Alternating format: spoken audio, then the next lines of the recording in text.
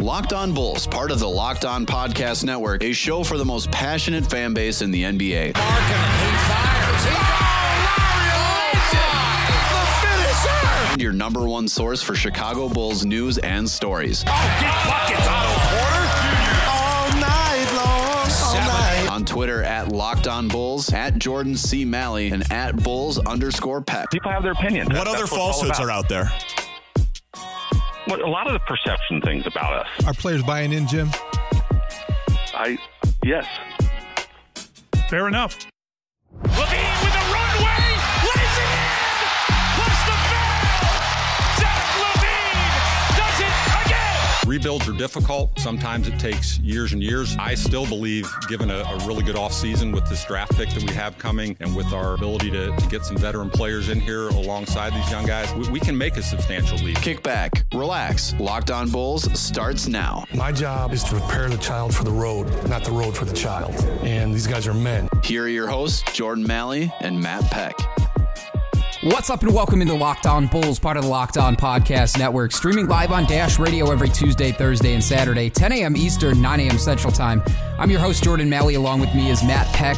Follow us on Twitter at Jordan C. Malley, at Bulls_Peck, and at Locked On Bulls. Hit us up on our text and voicemail line, 331-979-1369, the place to do that. Drop all of your texts, all of your voicemails, anything you got for us, reaction to free agency over the last few days. You still want to discuss what the Bulls did on draft nights, anything in between, hit us up at 331-979-1369 or on Twitter at Locked On Bulls. Back here for Wednesday mailbag, a little bit of a different mailbag here today. So I'm going to start the show off by taking all of the voicemails that were left for us over the last week or so. And then at the back end of the episode, Matt is going to take the text messages. So we got it a little bit split up, both of us going solo here in two parts of the episode, but you will hear both of us throughout this episode. So yeah, a little bit of a conflicting timing. Work schedule has been crazy for me over the last few weeks, and Matt is on his way to Michigan. So we split it up this way, so making sure that at least you guys have an episode for today, and we will have an episode for tomorrow. So any of those people out there that have to work on July 4th, or you're just looking for something to listen to on tomorrow, we do have an interview with Michael Walton from NBC Sports Chicago. He does a great job producing Bulls content over there. So Matt talked with him, and that episode will be out tomorrow's episode. So a lot of content for you guys over the last couple of weeks, and specifically this week, talking about all the free agent signings that happened in the first 48 hours. We dropped that episode yesterday on Tuesday. So go ahead and go listen to that. That was an over an hour conversation Matt and I ran through around the entire NBA. So if you didn't listen to that so far, you still have that full hour episode to listen to. And then Monday's show, we went through specifically through Thomas Satoransky and Thaddeus Young, the Bulls' first two signings of the offseason, and talked about how those guys will fit with the Bulls. So that is up there as well. Luke Kornet and Ryan Arcidiacono are two other guys that signed. Ryan Arcidiacono, 3 years, $9 million. Did not get a chance to talk about him, but we will on Friday's episode. And same thing with Luke Kornet. Luke Kornet played for the New York Knicks last year, 7'1" big man. So we'll get a chance to talk a little bit more in depth about both of those guys on Friday. Matt may touch on it during his text messages, and I may touch on it throughout the voicemails, but Matt and I will go back and forth and kind of discuss both of those guys' contracts and everything else to kind of wrap up the week on Friday. But without further ado, let's just get straight into these voicemails. Yo, what's up, guys? I don't know what to think of Coby White, honestly, at this point. When they first drafted him, I was kind of pissed. Yeah, saw a lot of clips of him on YouTube, an hour worth, and I'm kind of happy. He's a great shooter. Can create a little bit, and athletic, a lot of speed and agility. It was a kind of cool pick. I'm really excited about that center, though. He's the first-round pick. Well, he was mocked a first-round pick last year. I don't know why he went back to college. But, what did you get your guys' opinion? Thanks for the call. Yeah, I didn't know really what to think at first about Coby White. A little bit happier now. Just personality-wise, seeming like he is going to be one of those colorful personalities that the Bulls are desperately looking for. Like, remember back to last season, Matt and I talked about this. Is like, who's going to be the guy that's kind of going to stand up and not necessarily be the leader, but kind of be the face of this organization? And not saying Coby White's going to be the face of this organization. We don't know yet. But those personalities we're looking for, like obviously we got a good laughs out of Robin Lopez and would always get good quotes from him. Same thing with Jim Boylan. Lauri Markkanen slowly but surely is trying to come out of his shell a little bit. He's definitely has more of a bold personality on social media than he does through interviews. But I think with some time, I think we're going to get a little bit more colorful personality from Lauri Markkanen. Obviously, Zach LaVine is kind of the spokesman for this Bulls team, and that's the guy we kind of always look and point to. But in terms of keeping things light and exciting and fun, I think Coby White's going to be that guy, and definitely excited about what he's going to be able to bring on the floor. I think Matt and I talked about this on Monday. You know, the free agent signing for the point guards that we were looking for is guys that were ability to switch between the 1 and the 2. And Thomas Satoransky is going to be able to do that. And I'm interested to see if Coby White's going to be in that similar situation, especially if they keep Chris Dunn around, Ryan Arcidiacono playing 2 in that point guard role. The mix of guards, the guys that are combo guards that the Bulls have, it's kind of crazy. We don't necessarily see the Bulls teams of the past having as many combo guards as they do right now. So maybe Coby White getting an opportunity to play the 1 and the 2 coming off the bench this year, I think is going to be exciting, and his ability to score and his ability to shoot is going to be huge for this Bulls team. So I'm excited. And as far as Daniel Gafford goes, yeah, I'm a little surprised that he didn't go out. He didn't leave after his freshman year from Arkansas. And that was one of the things that a lot of people asked him at the beginning of his press conferences when he got drafted this year.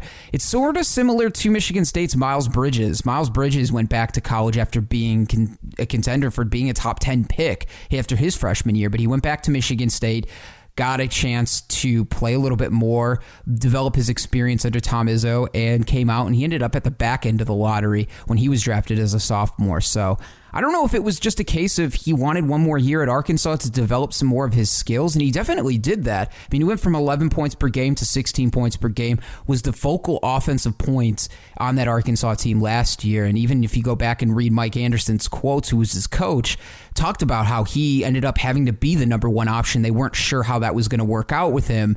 It ended up working out pretty good for that Arkansas team. So definitely a steal for the Bulls at 38 for Daniel Gafford. And I'm excited to see what he's going to be able to do. And we'll get our first opportunity to see him in a Bulls uniform on Summer League on Friday night when the Bulls kick off there. So excited about both of those guys, but thanks for the call. Hey guys, this is Micah in Colorado. Big fan of the show, as you guys know. Just want to say I am absolutely fucking stoked for Coby White as our draft pick.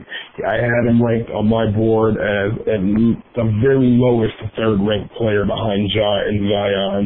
And to tell you the truth, pretty even with Ja Morant. I would have been okay with either or. Think he's going to be a phenomenal player for us, absolutely phenomenal. I think our big three of LaVine, Lauri, and Coby is there now. Let's go get a veteran point guard. Let's go bring in some depth for the bench, preferably another shooter, and let's make a run at this playoff spot. Hell yeah, go Bulls. Love to hear a call like that from Mike and from Colorado. Definitely a different tone than what we heard back in December from Micah. If you guys don't remember listening, that was probably one of my favorite voicemails that was left all season long, and there was a ton of them out there, but this was after the 56-point loss. Micah dropped us a voicemail before the game happened against the Celtics. I think it was on that Friday. And then Micah ended up calling back in that weekend after the Bulls had lost the 56-point loss and absolutely torched the front office and this Bulls team. So it's good to hear that you're a little bit more excited, Micah, now about what the Bulls' direction is than you were back in December. So great call. Definitely excited about Coby White, too. And I think between him, Lauri, and Wendell, and even throwing Zach LaVine into that mix, too, all of those guys together, I think, can now build a core, a solid foundation over the next couple of years. This is the one thing that I will say for Bulls fans out there that maybe are expecting a lot from Coby White in his rookie year. He's going to make a lot of mistakes. He's going to have a learning curve too, and there's going to be ups and downs to his game throughout his rookie year. Look at all the point guards that were taken last year. Trae Young had a terrible first 2 months of his season, but he bounced back, learned a lot, and had a really, really, really good second half to his season. And he was contending for Rookie of the Year alongside Luka Doncic. Luka Doncic was kind of the flip of that. He had a really, really good start to his season. First 2-3 months, kind of tailed off towards the back end a little bit, but still, both of those guys had their ups and downs. And same thing with Carter. I think it was a little bit more difficult for Carter to kind of find his way this season just because of all the injuries that the Bulls had. And he had to take on a role I don't think he was necessarily ready for. And I think a lot of Bulls fans, too, were willing to stick out his learning curve at least a little bit. And we only got to see half a season from him. So I'm excited too, and hopefully you're excited about the pieces that the Bulls signed after this, because this was voicemails about a week old or so. But hopefully you're excited about Thomas Satoransky and Thaddeus Young and Luke Cornett, those guys that the Bulls picked up and added to their bench depth, and I think that is huge. Thaddeus Young being a scorer, Thomas Satoransky can put the ball in the bucket too, and also can facilitate for some of our other scorers. But you're also getting healthy Denzel Valentine back, across our fingers, knock on wood. You're also getting a healthy Chandler Hutchison back too. So you'll have a bunch of depth on that bench to kind of plug and play, and I think Jim Boylan's going to have a ton of different options. So good to hear from you, Micah. Don't be a stranger, and it's good to hear that you're in better spirits than you were in December. What's up, guys? It's Julian. Obviously, the Bulls just drafted Kobe White and Daniel Gafford. I love those picks. They're very solid picks. So it's pretty obvious now that you got two young guys, probably the most athletic guys that we have in our team, except for Zach LaVine. With Otto Porter and the cap space coming in 2021, 22, it's pretty obvious that's what we're playing for now. These kids got to develop by that time, so I'm curious about the development plan now. You got Chris Dunn has got to prove some worth, whether he plays or you trade him. So is he working with Chris Fleming on a three-baller, or what's the plan there? Chandler Hutchison, he's got to speed up his release time, and pretty good three-point shooter, but what's the plan with him with his three-ball, as well as Wendell? So those guys got to take a step with their three-ball as far as ball handling and strength. We need Chandler and Laurie. Can they step up their ball handling and look to improve that aspect? So looking ahead at free agency, I would really love if the Bulls now could get some two old heads, two veterans that can help the team from those aspects with playmaking and then footwork and pick and roll. So the two guys, we don't want to take time away from the young kids. So can we get Rondo back? If he's willing to take stop minutes, but really show LaVine and as far as pick and roll vision, even Wendell from that aspect. And then Joakim Noah. Again, we don't want to take time away from Wendell, even Daniel Gafford, or Laurie. So can you take the top minutes, 10, 15 minutes, but really be that vet that can show these guys, the big guys, intensity. Joakim was a phenomenal passer, positioning, all that kind of stuff. So that's really what I'm looking ahead to, so that come 2021, 22, we've got our core young guys develop where the Bulls look like an attractive piece during that time to maybe Bradley Beal or Paul George even, because we haven't identified the most crucial position in the NBA is that wing spot that's going to be your two-way guy, your Kawhi Leonard, your Jimmy Butler that can swing 2, 3, maybe even 4, because Zach LaVine ain't it. He ain't the guy long term, so we need to find that guy. Thanks. All right, thanks for the call, Julian. Appreciate it. Julian's always got the very straight and objective mind towards what the Bulls are doing, and appreciate every time he calls. A couple things here, though, in terms of the point guards. He was asking sort of what's up with Chris Dunn and what the Bulls may or may not do with him. I think now with Ryan Arcidiacono signing that long-term deal, the 3 years, $9 million, I wouldn't be surprised if they're still actively looking to make a deal for Chris Dunn.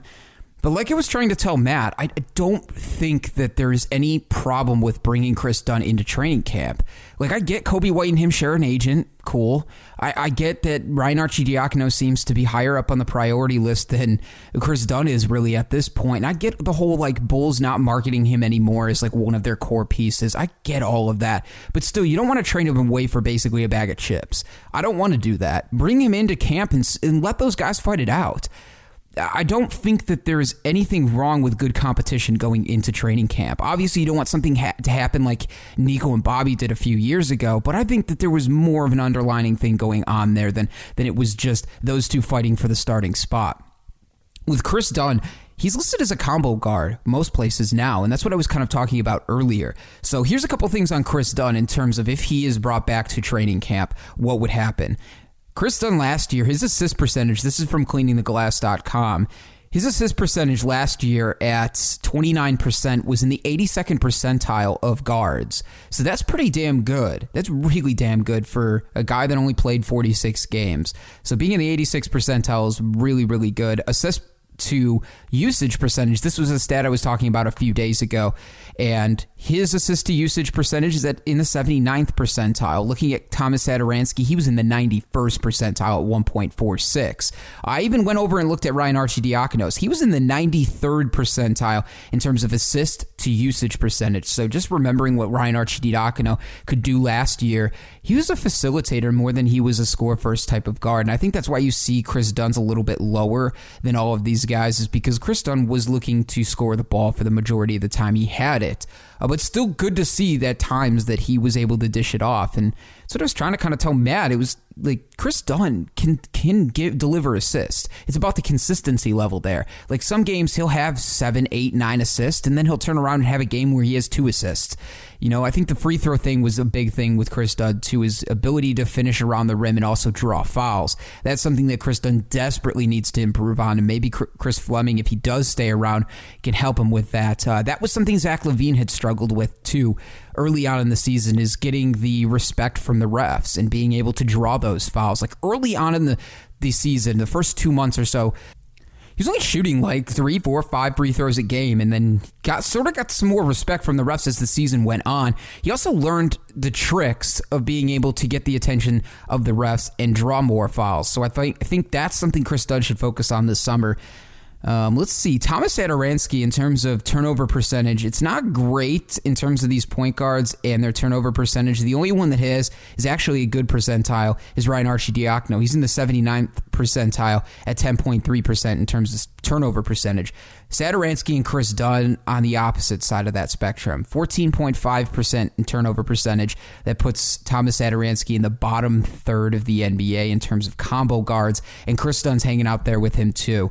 22nd percentile at 13.8% turnover percentage. So that's something those guys are going to have to clean up. Thomas Satoransky and Chris Dunn, more so if Chris Dunn hangs around until training camp and beyond that. So they're going to have to clean up their turnover percentage, be able to protect the ball. And that was a big issue with Zach LaVine and Chris Dunn last year, is just being able to control and eliminate those really, really dumb turnovers. So that's something that I'm going to look for Satoransky and Dunn to kind of improve on. And in terms of Chris Dunn's shooting, I think the three-point percentage is going to be something he continues to work on. And that three-point shot, like, think about it this way.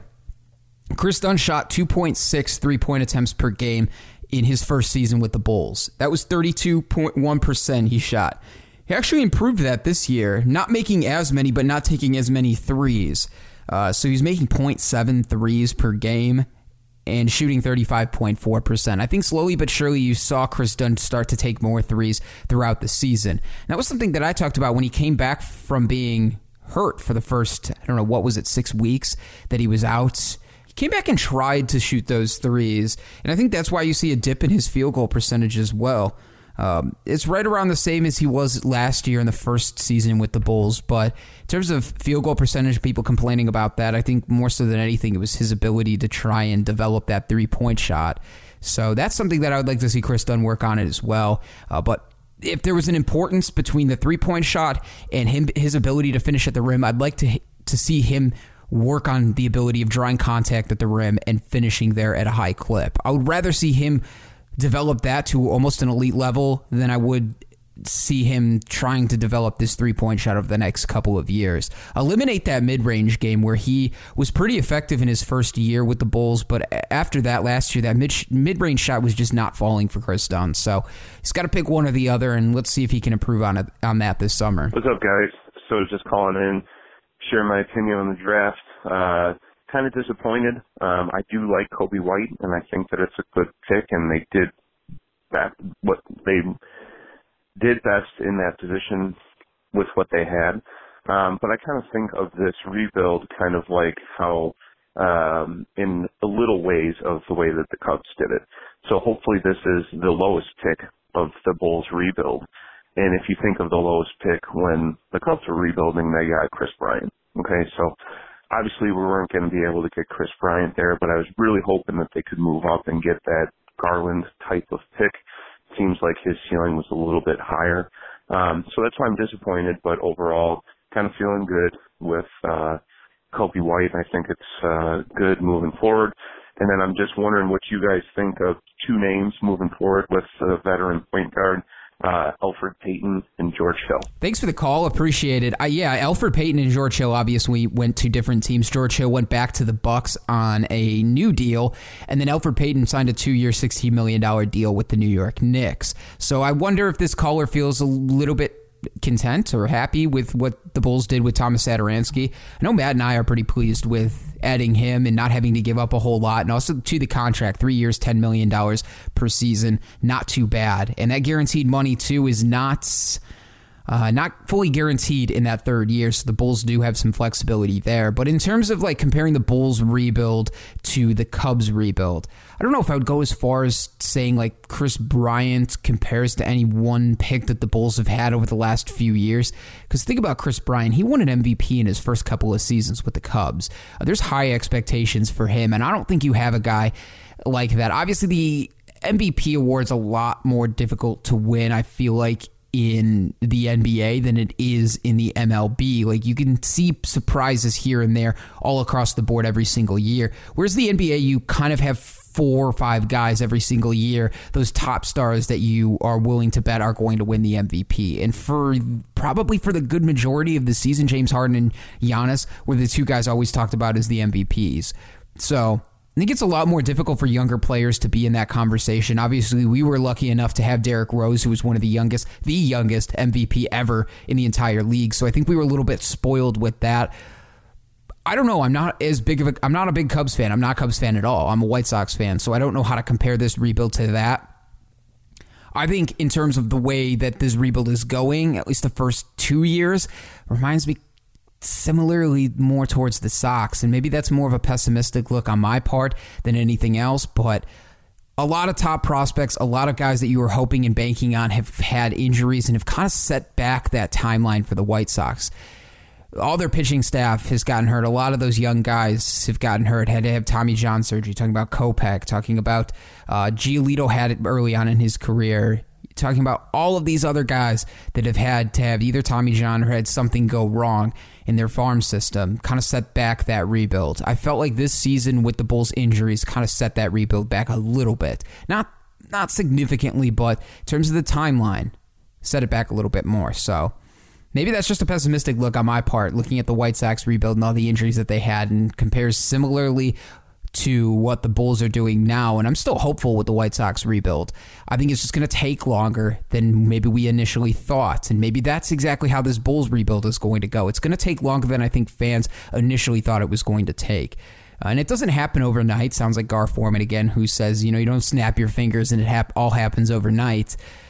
We just have to be patient. I think being patient with some of these young pieces that the Bulls have, not all of them are going to hit, but I feel like if we hit on one or two of these guys, Carter, Markkanen, Kobe White, Zach LaVine, any of these guys end up turning into being all-stars, I think we're on a good path. So be patient. Hope for health, first and foremost, this season. And then after that, we'll see how the talent plays out on the floor. But I'm cautiously optimistic with this Bulls rebuild. I think we just need to stay patient. G'day, Matt. G'day, Jordan.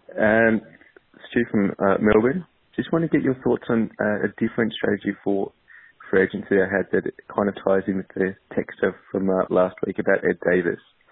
What if we went older instead of going for a Brogdon or something like that, going younger when we already have one of the youngest teams in the NBA? Why wouldn't we go after like a Vince Carter who can help Zach LaVine, left field one here, Rondo to help guide Kobe White to be more assistant defense where he's seen as being as a development opportunity, and like Ed Davis and Dudley who can kind of show Carter and Markkanen a bit kind of assist their games and really wily veterans to feel part of the Brooklyn bench mob, which showed massive improvements. Just want your thoughts on that. Awesome. Thanks, guys. Bye. So obviously another call. Thanks for calling, Stu, too, all the way from Australia. Call before free agency hit. So Jared Dudley going to the Lakers, that was of recent news. Ed Davis went to the Utah Jazz. I wonder how he feels about guys like Thaddeus Young coming in here, being a veteran presence. Obviously going to be a huge upgrade in terms of locker room and leadership. Looking at all the Pacers fans that were reading his goodbye and thanks to the Pacers, I don't think I saw a bad word from any of the Pacers fans about Thaddeus Young. Seems like a lot of players love him too around the league. So I think that in itself, maybe a little bit of an overpay in 3 years, $41 million. I think we're going to be pleasantly surprised with what Thaddeus Young is going to be able to bring to this Bulls team. And they've got not only veterans, and they didn't go after like they usually do. They didn't just money grab at the name and try to get fans excited for a couple of months like they tried last year with Jabari Parker. This is a veteran that is going to come in and be able to actually help and shape and form this team. And I think he's going to be the glue that was missing from this Bulls team all season long. Robin Lopez tried to do it as much as he could. But there's a lot of dysfunction going on last year. So I think that he can be part of that glue guy. Same thing with Thomas Satoransky. I think the things that you were looking for in older vets, stopgap veteran point guards to help Coby White along, I think Thomas Satoransky is going to be able to help those guys too. And like I was talking before, I don't think Coby White is going to be a traditional point guard. I think he's going to be one of those combo guards the Bulls are going to be able to use at the 1 and the 2. And I think Thomas Satoransky is going to be perfect to be able to help him along and how to play both of those positions. So I think there's definitely a lot of talent and a lot of experience for both of those young guys to learn from. Daniel Gafford in the front court and Coby White in the back court. So wonder how you're feeling about some of the signings that the Bulls made, and maybe even throw in Luke Cornett, who's a younger guy too, that is going to help shore up that backcourt should anybody else get hurt. Obviously hearing the news about Carter too, with having to have a core muscle surgery, he's not going to play in Summer League. That's a little bit of a bummer and a setback for Carter as well. He won't be ready until training camp starts in September. So knock on wood, hopefully he gets fully healthy and he doesn't miss any of training camp and there is no other setbacks there. But I think the Bulls wanted insurance on that too, and that's why you saw them sign Luke Cornett and Thaddeus Young. Two guys that if Carter does miss any time, that you can kind of plug and play, and the Bulls won't miss a beat where they did last year, where they were short on depth in their front court and ended up having to see Felicio play for the better part of 6 weeks, and nobody wants to see that. So hopefully Carter gets fully healthy, time for training camp, and everything goes smoothly after that. So hoping for a best recovery for him. We won't see him in Summer League, but we will see Daniel Gafford and we'll see Coby White play in Summer League this year. So that'll be exciting. Hey, what's up, guys? It's Jeremiah from Jacksonville. Just calling back for another question for you guys. Just want to say keep up the great work on the podcast. I'm still listening every day, guys. So just appreciate it. So this is Monday morning. I'm reacting to the Thomas Satoransky and the Thaddeus Young signings. And honestly, as a Bulls fan, I don't know how to feel. I feel very conflicted in a way. Like, I'm glad that we got, a backup for Lowry, but Thad Young is a good starter, and I don't want him to take any minutes away from Wendell Carter or even Daniel Gafford or Lowry Markkanen himself. But I like the Thomas Satoransky move. But what move do you think you guys think the Bulls should have made? I mean, it could be worse. We could be New York Knicks fans. But what move do you think the Bulls should have made in this free agency, if not any? Or did they make the right moves by signing these two guys? Thank you, guys. Appreciate it. Thanks for calling, Jeremiah. What moves should the Bulls have made? Matt and I talked about this going through some of the signings that happened through the first 48 hours. We played a little game back and forth where you're like, would you have been okay with the Bulls making that signing where they ended up going? Guys like Patrick Beverley, Malcolm Brogdon, all those guys that the Bulls were interested or maybe even discussing about signing. When they signed other places, would we have been happy with the Bulls doing that instead of signing Thaddeus Young and getting Thomas Satoransky? To me, I think this was the best move possible, and it was a move that we didn't even see coming. Like, I didn't see that Thomas Satoransky was going to move away from the Wizards. Like, I thought for sure the Wizards were going to bring him back because of John Wall's injury, because they had restricted free agency on him as well, and he was still good. He was playing pretty decent for the Wizards the back half of that season, so I was very surprised that they were willing to part with him. But with them, with their massive cap that they have and just complete destruction and dumpster fire similar to the New York Knicks, the Wizards are just completely in trouble. So I really like the move there. If there was a move that I would have liked to see, Patrick Beverley would have been good at 3 years at $40 million, I believe he made. That would have been fine with me. I would have liked that a lot. Bring him in, let him start, similar to the way that they're going to probably let Thomas Satoransky start. I would have been cool with that. Anything else, though, I was pretty okay with. Talking about Malcolm Brogdon, the money that he got from the Pacers, I'm fine passing on that because you're tying yourself up for the next 4 years. And obviously you can trade him if you want to, but it gets a little bit more difficult to do moves like that, especially if he isn't playing well. And Matt had mentioned, too, that there was a lot of worry from the Milwaukee Bucks side about the foot and whether or not that was going to be able to hold up. So I'm glad that the Bulls didn't overpay for a guy like that. Same thing in their backcourt, or same thing in their front court. Taj Gibson would have been cool, too. He signed 2 years, $10 million with the New York Knicks. I would have been totally fine with that. That's kind of the price you were looking at, though, for point guards. Point guards were definitely, I wouldn't say overpaid, but the price in terms of what we were talking about all season long was definitely higher than I think I expected. So I don't think there's necessarily a move I would have liked to see the Bulls make instead of what they've done. You know, Noah Vonleh would have been good. Like, these are smaller moves too that the Bulls could have made. Noah Vonleh would have been cool to bring back for a year. I think his ability to play between the 4 and the 5, he's an excellent rebounder too. The offense is coming along a little bit slower than I thought he was when he came out of Indiana. But definitely a solid rebounder, a guy that can stretch the floor, can run the floor, and that would have been somebody I'd like to see them bring in. Now they still have a move that they can make if they want, but I don't know if they will. Vince Carter would have been a guy that I would like to see as a veteran. We talked about Jamal Crawford too. Would have been cool to see, like, a guy that's at the end of his career but still looking to kind of mentor these young guys. Vince Carter, Jamal Crawford come right off the top of my head. And those two guys I would have liked to see signed, but there isn't really a move that I would have rather seen the Bulls make. Richaun Holmes is another guy from Lockport, Illinois, went to Lockport High School. He would have been an interesting young player to bring in instead of Lou Cornett, but I don't really have too much of an opinion. I need to go back and watch a little bit more film on Lou Cornett, and we'll talk and discuss about him on Friday a little bit more, but I'm pretty content with the Bulls offseason so far. And I know there's some angry Bulls fans out there that they didn't have conversations with any of the top-tier talent out there. Look, I was pissed off at the trade deadline when they did this because I knew that this was happening.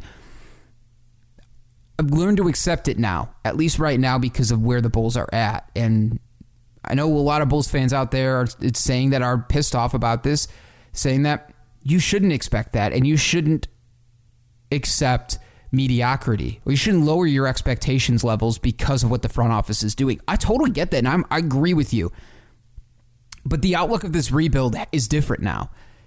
I said it looked kind of hazy before at the trade deadline when they made the move for Otto Porter. They knew that they were kind of strike out on all of these top free agents. And I get the entire NBA, 40% of the NBA was a free agent in some capacity this summer. And this was one of the biggest free agency off seasons, and the Bulls were kind of out on it. Did you realistically think that you were going to get Kevin Durant or Kyrie Irving or Tobias Harris or Kemba Walker or Kawhi Leonard or Klay Thompson or Jimmy Butler, even for that fact? Did you think the Bulls were really realistically going to be able to sign any of those guys? Even if they didn't make the trade for Otto Porter, they just let Jabari get off of his contract, did not pick up the option for the second year, let Bobby go into unrestricted free agency, renounce his rights, or maybe even signed him back on a smaller deal. Bulls would have had space to sign one max player. One, that's it. Where does that get you in terms of this rebuild? Yeah, you're speeding it up a little bit, and maybe they'll be a little bit more fun to watch immediately. But I feel like the ceiling on that type of rebuild is back to where we were with Jimmy Butler before we traded him. 6, 7, 8 seed, maybe the 5th seed if you're a little bit better than some other teams in the East. But you weren't getting conversations with any of those guys. And it starts, and it's exactly what I said on Monday. It starts with the Bulls having to show some of these top talents that they're organized, there is no dysfunction here, that they're actually winning, and they're proving to these older guys These guys that are top-tier free agents, that they're serious about doing that. Look across the league, all of the tanking teams. It takes them a while to get people to take them seriously. So I think that's where it starts with this Bulls team. 2 years down the road when you have to make decisions on Satoransky and Thaddeus Young. Let's see where this young core is at and how they've played over those 2 years. And I think that's the first step is you got to start winning games. Big time talent free agents don't want to come to teams that have been historically losing over the last few years. That's what the Bulls have been doing. So it starts with being able to win games, being organized, constructed, and not having any dysfunction like the Bulls have had over the last couple of years. So it starts there, and I think it's going to be a slow process to get back and build some of that trust with some of these top free agents that are saying, hey, you know what, maybe I will go play in Chicago. Seems like they have their shit together now, whereas the last couple of years, the Bulls really haven't had their shit together. So I get the frustration, and I'm not lowering my expectation level. I think I'm just a little bit more patient than I once was because I can kind of see the vision that the Bulls are at. Now, if they would have went out and threw a ton of money at guys just for names, I would have been a little bit more pissed off and still seeing that this rebuild was a little bit hazier than before. So that's kind of where I'm at. Thanks for the call, though. Appreciate it. Hello, guys. This is Patrick from Hammond, Indiana. I'm just calling to express that overall I'm pretty happy with what we've done with the cap space that we've had going into this past season and into this free agency. The Bulls, as has been stated prior to today, that, they were realistic about their options for this free agent class, and they decided to make a preemptive move and use some of that cap space in a trade for Otto Porter, which, as you guys have stated before, and I agree that he filled that much-needed small forward role and added that shooting that was, necessary for us. And then for us to get, Thaddeus Young, a durable guy who has versatility, who can guard multiple positions, play multiple positions, can put the ball in the bucket a little bit. And then you got Tomas Satoransky, who's 6'7", who can play the 1, the 2, can guard arguably, 1, 2, and 3 positions. He can shoot, he's a pretty fierce competitor, and he does everything with a purpose. Whether if it's his dribble, his drive, or his shot, his decisions, he does everything with a purpose. Nothing's wasted. That's one thing I like about him. But overall, I'm happy with the moves that they've made. The Bulls should be a much improved team next year, barring injuries and whatnot. And I know it's not extremely likely, but perhaps the Bulls fight for an 8th or 7th seed. And if we get that, please, Bulls fans, let's not talk junk about, why are we just doing this in order to achieve a middling playoff position, and we're just going to get bounced in the first or second round. Look, that's where it starts for damn near every team. Jordan never got to the finals or the Eastern Conference Finals until, 88, 89. It took him 5 or 6 years to get to where he and the team eventually got to. Look at all these other franchises. At the snap of a finger, Golden State just didn't start winning championships like that. They got bounced too at first. The Lakers got bounced when they had Kobe and Shaq. They got bounced in the second round, got swept and everything. It's going to take some years to get back to that level. It's not just going to happen overnight. And like every other team, it's going to take a stroke of luck as well. It takes good decisions by the front office, good drafting, good trades, good development, good coaching. But even with all of those things in line... Thanks for the call, Patrick. Definitely agree with you, especially everything you were saying at the back end of the voicemail, is that it's not going to happen overnight. And even if the Bulls do, which, again, I think those expectations and the reality of them happening, them making the playoffs, I don't know about that. Like, we're talking about 20-win jump here, and the East is pretty decent now. You're fighting with 5 teams for essentially 2 spots at that point. Because if you look at the Eastern Conference right now, consider all of the free agents that signed already. The Bucks, the 76ers, the Celtics, the Pacers, all are going to be in the playoffs automatically. Nets, same thing. 5 teams already. Automatically lock them in. Raptors, depending on where Kawhi goes, if he goes back to that Raptors team, obviously lock them in. So 6 teams locked in. Even if he doesn't, I still think that they can contend for a playoff spot in this East. So let's just say 6 teams. All 6 of those teams are in automatically. You're fighting for 2 playoff positions with the Magic, the Pistons, the Heat, the Bulls, and the Hawks. 5 teams for 2 spots. That Magic team is still good. And I think that I don't think that this was a one-year wonder type of thing with that Magic team. I think they're only going to get better. They brought a lot of their guys back too, so I think they're going to hang around. The Pistons got better too. They signed Derrick Rose. They signed Marcus Morris. They shored up their bench a little bit, so I think that they're going to be good too. So you're fighting with 2 pretty decent teams. And then on top of that, you got the Heat, who just added Jimmy Butler. You got the Hawks, who are on the rise as well. And then you have this Bulls team. So there's going to be some jockeying and some fighting for those last 2 playoff spots. And there's 5 teams there. The only teams that I think you can pretty much wipe out of playoff contention are the bottom 4 teams in the East.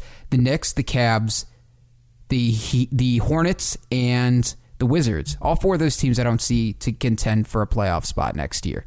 But outside of that, 5 teams for 2 playoff spots. You tell me if you think this Bulls team right now is going to be better than the Heat, the Pistons, the Magic, and the Hawks.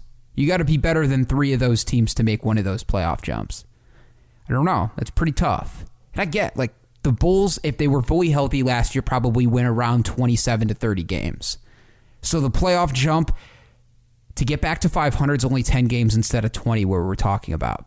So I kind of consider that as well. I still think that putting that type of reality back onto this team for next year might be a little bit of a stretch. I just say temper your expectations and then maybe be pleasantly surprised. My expectations for this season coming up are somewhere between 32 and 35 wins and be a fun team to watch all season long. When I flip on my TV, I should be excited about what I'm seeing day in and day out. Obviously, they're going to have bad games, but I should be locked in and excited to see this team play. When we get to the middle of January, we get to the beginning of February, we should still be excited about this team the same way the Sacramento Kings fans were excited about their team basically all season long. They dropped out of the playoff race at the back last 4 weeks of the season, but for the majority of the season, they were really fun to watch. I want the Bulls to be in that stage next year. And if they're even better and they surpass those expectations, I'll be definitely happy. But I think to pin them as a potential playoff team if they don't get there this season is a failure. To me, I think that's just setting yourself up to be disappointed. That's where I'm at in terms of realistic expectations for this Bulls team coming into this season. Totally understand what Patrick's saying too about the development of all of these guys, getting your shooting wing in Otto Porter Jr. And I think now people have started to kind of pull away from the amount of money he's made and understanding that he could be a really underrated player for this Bulls team. And I think he's going to be really, really good alongside a full season with Markkanen, Carter, Zach LaVine, and now adding Thomas Satoransky to that. The only thing I will say is, and this was to one of our past callers as well, don't worry about Thaddeus Young. Don't worry about him stealing minutes from Carter and from Daniel Gafford. Look, Daniel Gafford is still very, very raw and young. He's going to need time. I think he's going to get minutes, but it's not like you can plug him in right away and play him 25 minutes a night and expect a ton from him right away. That's why I think they got the insurance policy on Luke Kornet as well. So you have both of those guys. I think you're going to see a mix of both of those guys at the center position this season alongside Thaddeus Young, but look, Carter and Markkanen can't play 40 minutes a night either, so look for them to play about 32 minutes a night, and you're still going to need a guy that can come in and play 4 and 5. And look, Thaddeus Young can play a bigger 3, too. If you go back and look at his basketball reference, you look at his position breakdown, he was playing the 3 the last couple of years, too, in spots. So even if Chandler Hutchison can't play there, or if Otto Porter Jr. is out, Thaddeus can slide to the 3, so he's very versatile in the positions that he can play. He could probably play even a small ball 5 if you needed him to, but the Bulls got Carter, Gafford, and Kornet to all fill that role.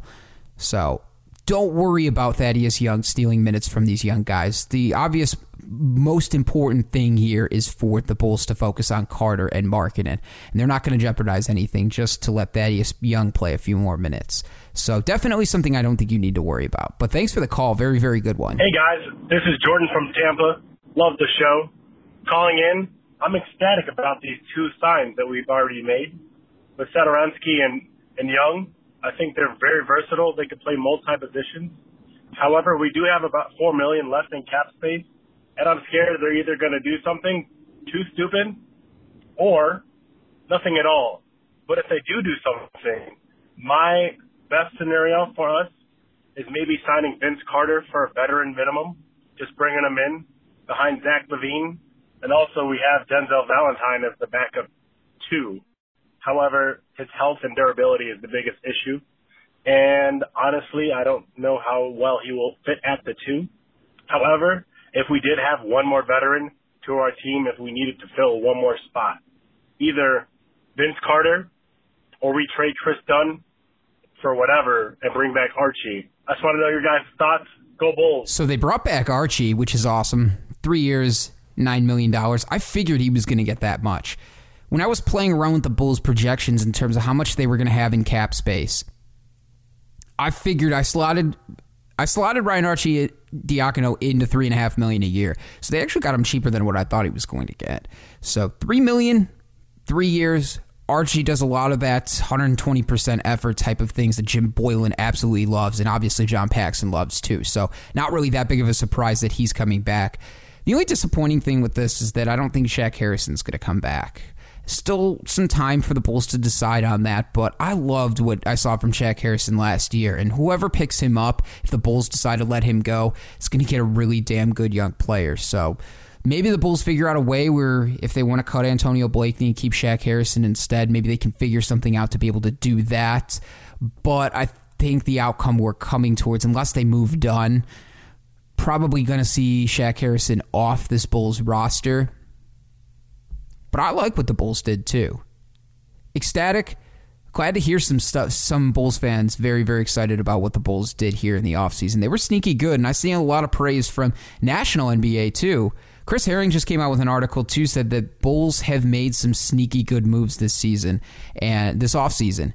Totally agree with him. So the Bulls are actually getting some love from the national media, which is not something that the Bulls have been getting over the last few years. They've been kind of the butt of the end of the jokes, and it's a good thing we're not the New York Knicks, because now that they get to take that spot from this Bulls team. So I would give the Bulls right now, looking at their offseason, probably give them a B+.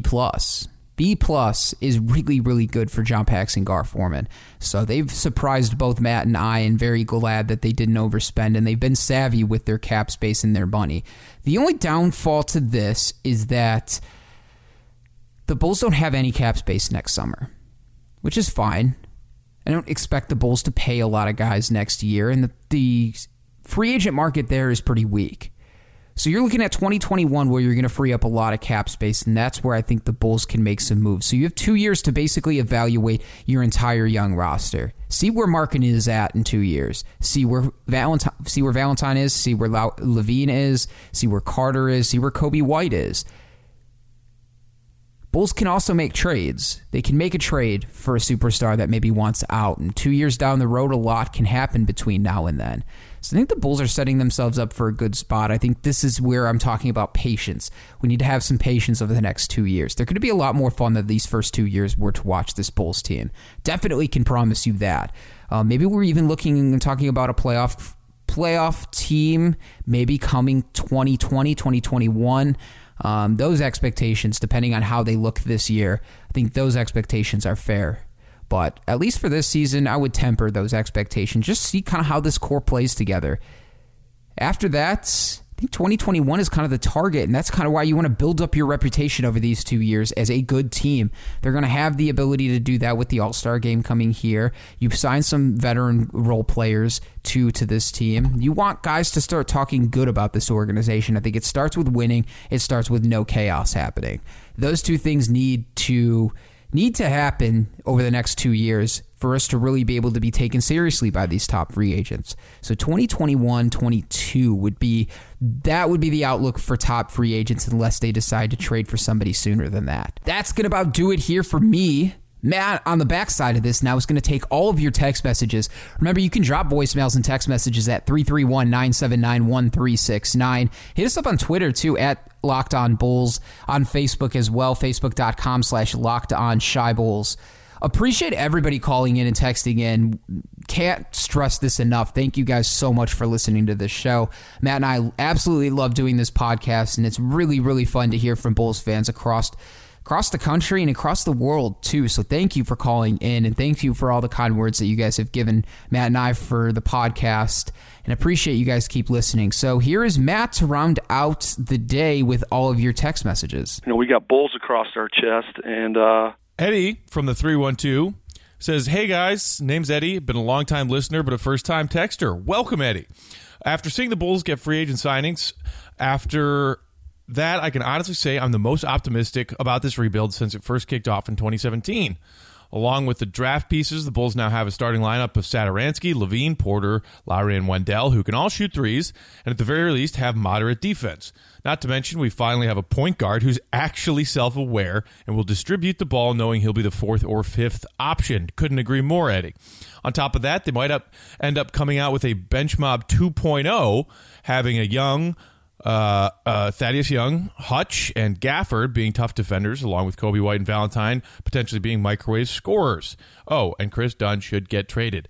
A lot of great thoughts there, Eddie. Thanks for checking in. I agree with Eddie. After the moves that the Bulls have made in the early offseason between the draft and free agency, I, too, am the most optimistic about this rebuild because I am still high on pieces like Lauri Markkanen, Wendell Carter Jr., and Zach LaVine. Still, I'm a firm believer in the fact that the Otto Porter trade was a smart move. And these free agent additions, to me, make perfect sense. They're not the big, sexy names that some of the casual fans may have been hoping for and thinking were realistic possibilities. But it is right in line with what they told us they were going to do, which was add veteran pieces that can, yes, contribute on the court, but for the most part, whose jobs will be to provide some veteran leadership and experience and help the young guys further their development. Because Paxson continuously harps on the fact that the Bulls getting this rebuild right and finding some success will largely depend on development from within. So they added free agent pieces that will make Markkanen and LaVine and Wendell better. Satoransky, as Eddie said, he's going to be a pass first, pass second, pass third point guard. He's efficient when he does choose to shoot. He's got a great assist-to-turnover ratio and assist percentage when it comes to when he is the one handling the ball, but is perfect for the multi-ball handler system that will allow Zach LaVine to run things at times and focus on getting Lauri Markkanen his looks. Makes perfect sense. Thaddeus Young brings some great defense off the bench. Brings an ability to score down in the post, which they lost when Robin Lopez departed to Milwaukee. And the most recent, last night, adding Luke Cornett, a stretch four in exact terms. He's 7'1". He does most of his shooting from behind the three-point line at a 36% clip. And he also is an underrated rim protector. Look at some of his, some of his blocks that he had this past season. Look at his block percentage, his block rate. It's pretty impressive.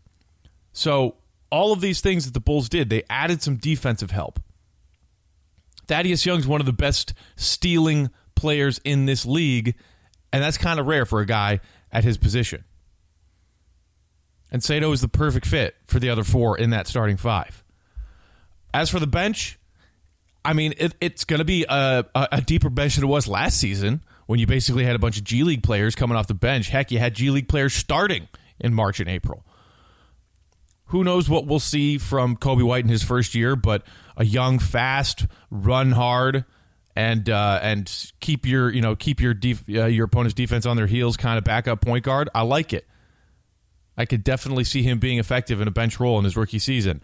We'll see what we get as far as Hutchison's development in year two. We'll see what kind of play, if any, we get from Denzel Valentine coming off of missing an entire year with those troublesome feet and ankles. And Eddie's last point about Chris Dunn being should be traded, especially with the addition of Archie Diacono on that 3-year, $9 million deal that the Bulls used his bird rights for yesterday. I think it's even more likely now than ever that they're trying to find a way to move Chris Dunn. As it sits right now, this roster is at 15 people. And if someone's to get moves in essentially a clear Felicio's money by giving up an asset, or clear Chris Dunn and maybe try to get a little bit of draft capital to also free up an additional roster spot just to have open for the roster flexibility. I think those are the likely moves now. Thank you so much for checking in, Eddie. Please text us back again sometime.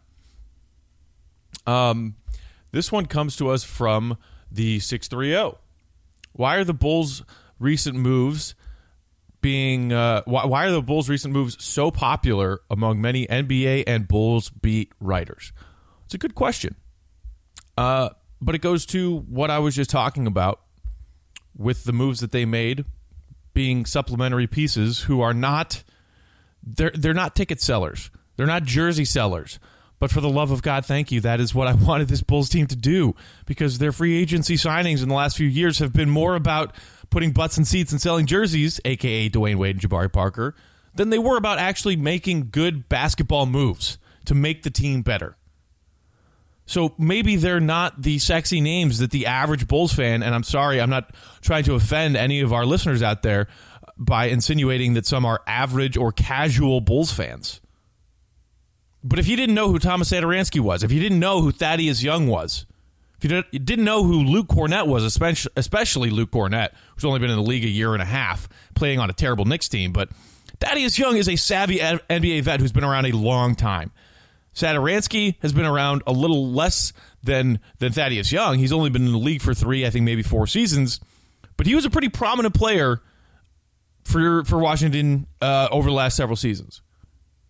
So the reason that these signings are getting love from the media, not just here in Chicago, but national media who are saying, hey, you know what? The Bulls have quietly had a pretty good free agency.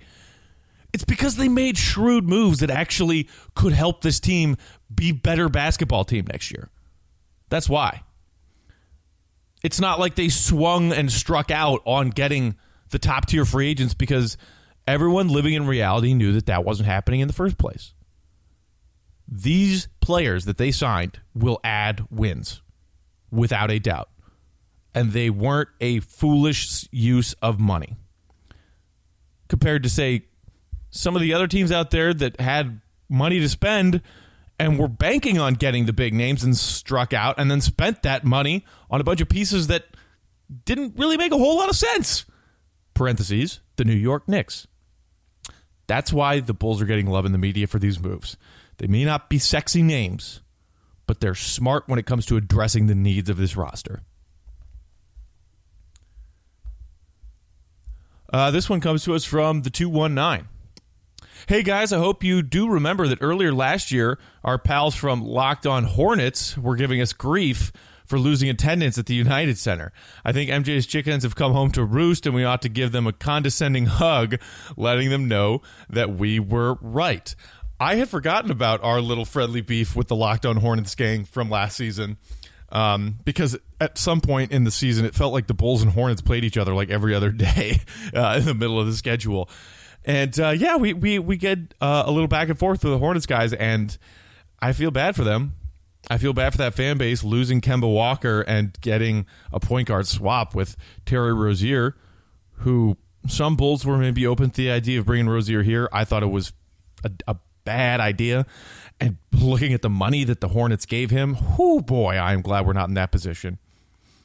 And I can't remember who, but some member of NBA media on Twitter, when the Kemba and Rozier point guard swap went down between Boston and Charlotte, made a list of all of the players who at one point in any given season when Kemba Walker was on the roster made more money in salary that season than Kemba Walker did. And it was a long list of mediocre players, maybe what you could call slightly above average players, and also some pretty damn bad players. We all love MJ here in Chicago, but the guy does not appear to be able to scout talent and build a winning basketball team. The Hornets are a mess.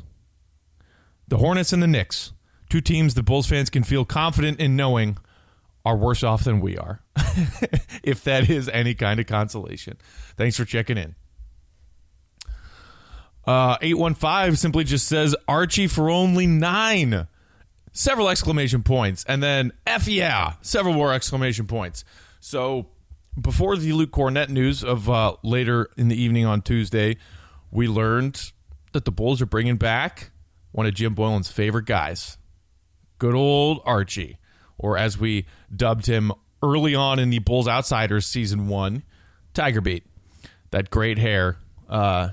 Man, I was not at all surprised to see this. Based on everything I had been hearing early in the offseason, the Bulls very much value Archie Diacono, a guy who was brought into training camp this time last year with no guarantees and no promises of even making the roster. And he ended up playing 81 games. 81! Yes, it would be a disappointment if, again, in the year 3 of the rebuild, Archie Diacono is playing more games at the end of the 1920 season, has played more games than Levine, Markkanen, Wendell, Otto, the core of this team, the starting 5. Because you want Archie to be a solid backup piece. You want him to be backcourt depth on a decent roster. Because most often, if he's your starting point guard, you're on paper you're going to get out talented against pretty much any other NBA roster, and that's no disrespect to Archie. He can carve out a very nice role for himself in this league as a backup guard, and I think that he could flourish in that role. But when you looked at some of the numbers between the Bulls' primary starting 4 when they were healthy last season with Archie running the offense and Chris Dunn and the same 4 running the offense, Archie was better. I'm not saying that Archie is a better basketball player and a better NBA player than Chris Dunn, because there are apparently a lot of Dunn stands out there somehow. I don't know where they came from that are just so offended by that notion. But what is true is that based on the talent that this roster has and had last season, Archie's skill set was better suited to be efficient, minimize turnovers, hit his shots when they presented themselves, but more importantly, find looks for his teammates. And when Chris Dunn was in there, it was sort of an uglier, less good version of the Jimmy Butler, Dwayne Wade, I go, you go, my turn, your turn backcourt with Chris Dunn and Zach LaVine. They never developed any chemistry. It never worked together. And not only that, yes, Chris Dunn is an above-average defensive player. But Archie had a team high, I want to say, 13 charges drawn last season. Loves to get his hands in some passing lanes. Diving on the floor for loose balls, and you can laugh and roll your eyes if you want to, but that shit matters to Jim Boylen. I think Jim Boylen and John Paxson both believe that a lot of the younger players in today's NBA are soft and feel entitled and aren't willing to work for what they want. And in some ways, and maybe it's a bit of an exaggeration, that's what we've heard about Chris Dunn. And I don't know for certain if that's true, but it's certainly something we've heard. So when it comes to Archie and giving him this guaranteed contract, 3 years, $9 million, did any of us see this coming a year and a half ago? Based on the little that we knew about Archie being a G League player, a two-way player? No. But the dude earned it. He played 81 games, and he played through a lot of the season with a busted-up shoulder. My pal C-Red Fred, who was never a big fan of Archie, and dubbed him several different nicknames, including and primarily Archie Can't Play in the NBA, was trying to point to his bad shooting numbers in December and January. Well, yeah, he was playing with a really messed up shoulder. Hard to shoot a basketball when your shoulder's messed up. All that is to say, I think it was based on everything we saw this past season, what we know about Paxson and Boylen, what they value in their players, and the actual production that Archie brought on the court. They're modest numbers. They're not fly-off-the-page numbers, but they're all positive numbers for the most part. And I think he's a solid depth addition to stick around and play minutes when he is called upon. And I'm glad he's sticking around. 630 asks us, is there room for Satoransky and Thad Young on the leadership committee. Thanks for checking in. I would say that it is 100% certain that Thad Young will be on that leadership committee. And if there's, by chance, a hierarchy of that leadership committee, that Thad Young is the elder statesman of that leadership committee, because he is now, by far, the oldest player on this roster. Otto Porter, I would assume, is also a lock for the leadership committee because of how much Jim Boylan thinks of him, how highly Jim Boylan thinks of him, and also being one of the more elder statesmen, but still a few years younger than Thaddeus Young. Satoransky, I'm not sure, potentially. In age, if not for experience, I believe he's the third oldest player on this roster now, but behind Thad and Otto. The other, I would say, likely candidate to be named to that leadership committee, assuming we get that again this time around, Zach LaVine, Lauri Markkanen, Wendell Carter Jr. In a season that was really tough to watch, when he was on the court last season, the person to me who always was keeping it real and leading by example, and also leading by being a surprisingly mature and poised person for his age, Wendell Carter Jr. I think that when you talk about the long-term projections of this core, if LaVine sticks around, Markkanen sticks around, Wendell sticks around, Coby White sticks around, the person of that group, not the add-ons in free agency, but the pieces that the Bulls have acquired via trades and drafting to build this next rebuild. Wendell, to me, has all of the tools and the looks of and the sounds of the leader of this team. Just happens to be that he's still very, very young. So who knows how that leadership committee will round out, but I guarantee you Thad Young will be a member.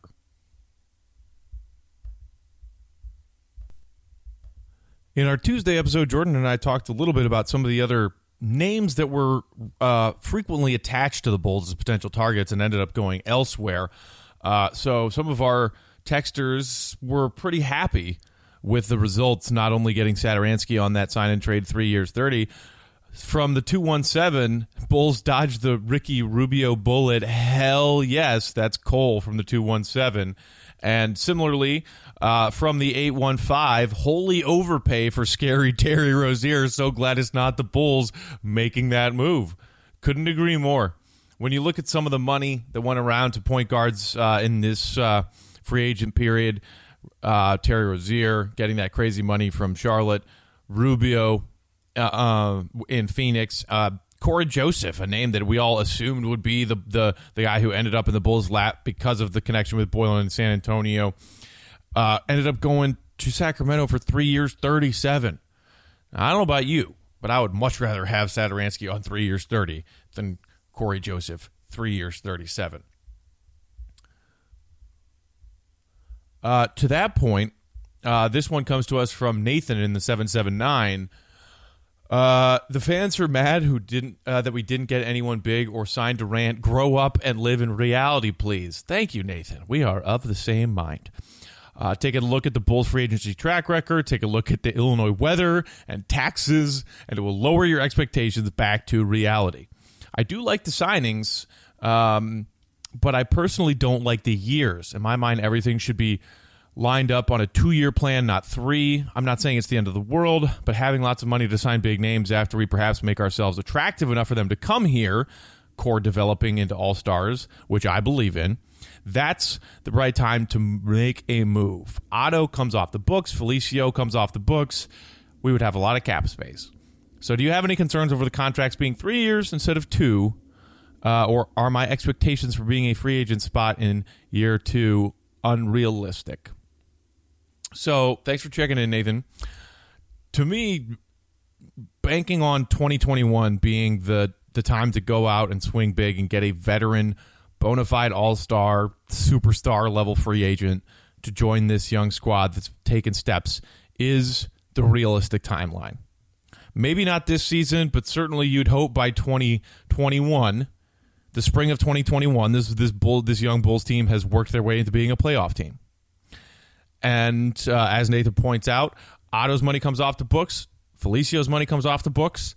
You're looking at committing to a rookie contract extension for Lauri Markkanen, which could be close to or at the max level.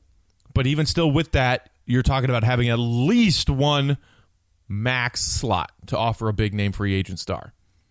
And hopefully being enticing enough as an organization with good pieces and some recent winning and upwards trajectory to attract those players, to at least get them in the room, sit down, and give them your pitch.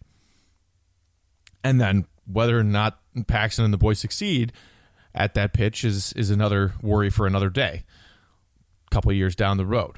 But the thing about 3-year contracts versus 2, yes, I agree with Nathan. I didn't love the fact that they were 3-year deals because it puts a little bit of a complication into that timeline of, all right, 2021 is when the books get clean and we go after big names. In that sense, yes, it's true, and it's not ideal. But we have heard, and we haven't gotten exact numbers on this, but this is reported from Casey Johnson, among others, is that both the Satoransky deal and the Thad Young deal have some wiggle room and flexibility when it comes to the guaranteed money on those third years.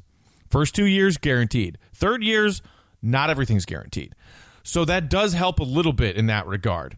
And even if the Bulls end up having to pay either of those guys or both of those guys some portion of the third year of those deals, it would not be enough, based on the quick math that I've done, to prevent them from still having enough cap room to offer at least one max spot. So there's that. The other possibility and the other option here is, based on what this team does in 1920 and in 2021, Thad Young and Satoransky are both very tradable pieces, especially coming into the trade deadline of the 2020-21 season. Now, maybe the Bulls are a team that's, heading towards the playoffs and they don't want to trade those guys, and they would rather keep them around to try to make a playoff run. And that's certainly possible.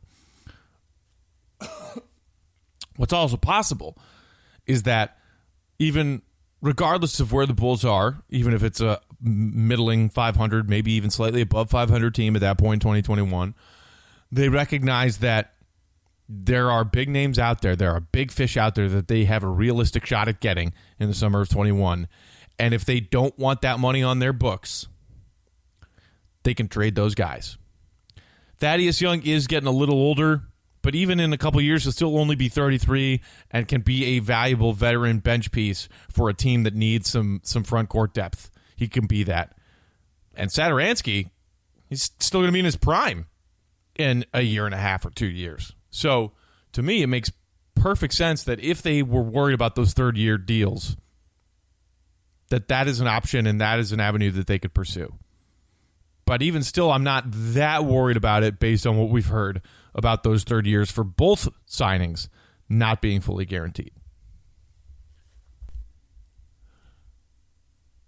Another 630 texter says, here's a fun stat. Players with 800 games or more to average 13.5 points, 5.9 rebounds, 1.4 steals on 49% field goal percentage, and 30% from behind the three-point line.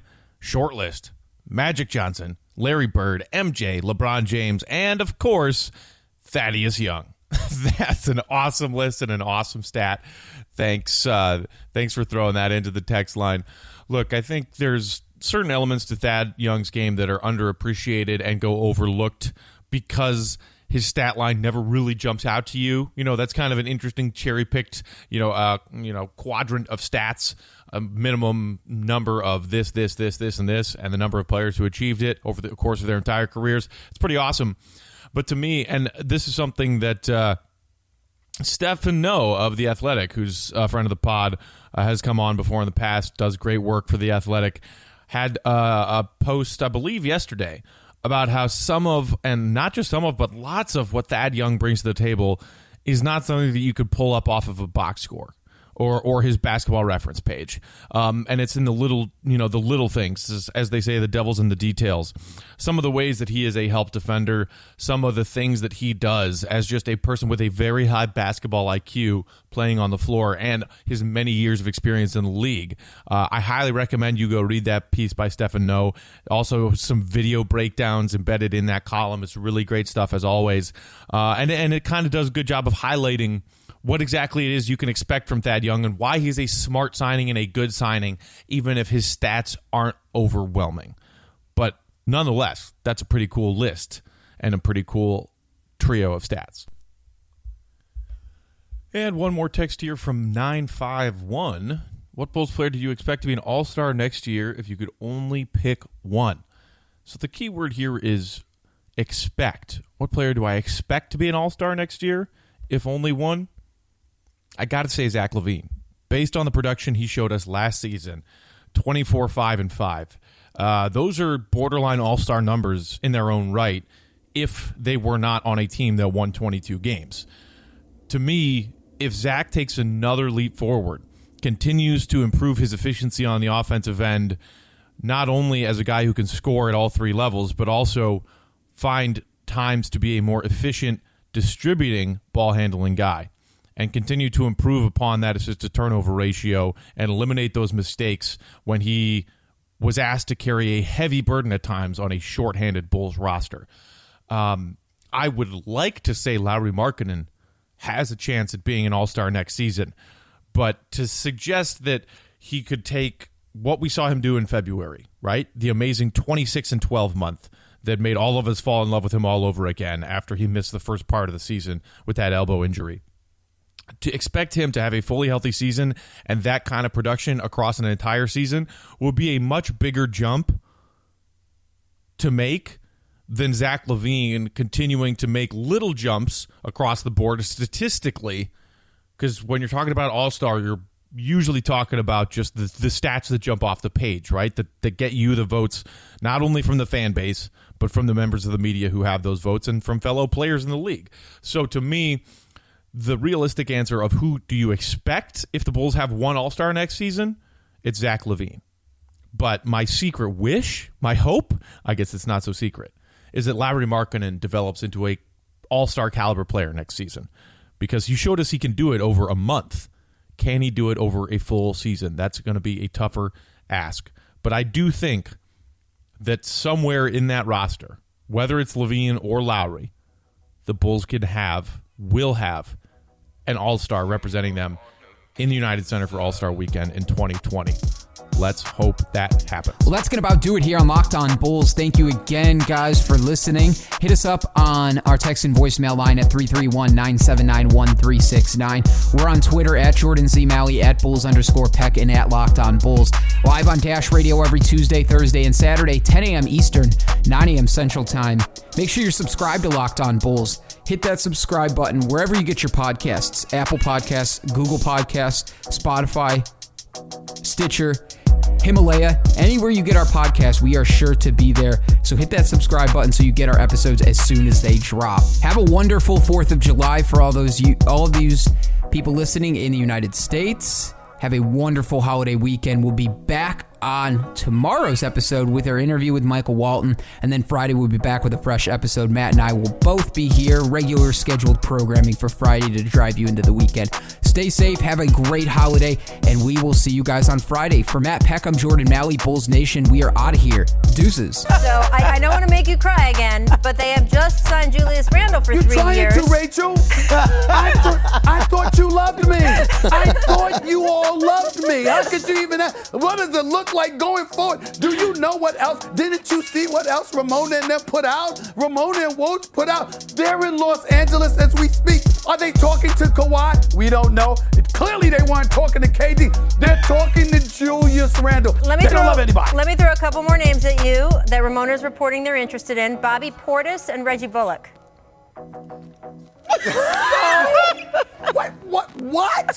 What? Rachel, what are you doing to me? Could you ask me something about Kawhi? Could you ask me about Jimmy Butler? Could you ask me about anything other than the Knicks right now? Locked On Bulls, a show for the most passionate fan base in the NBA.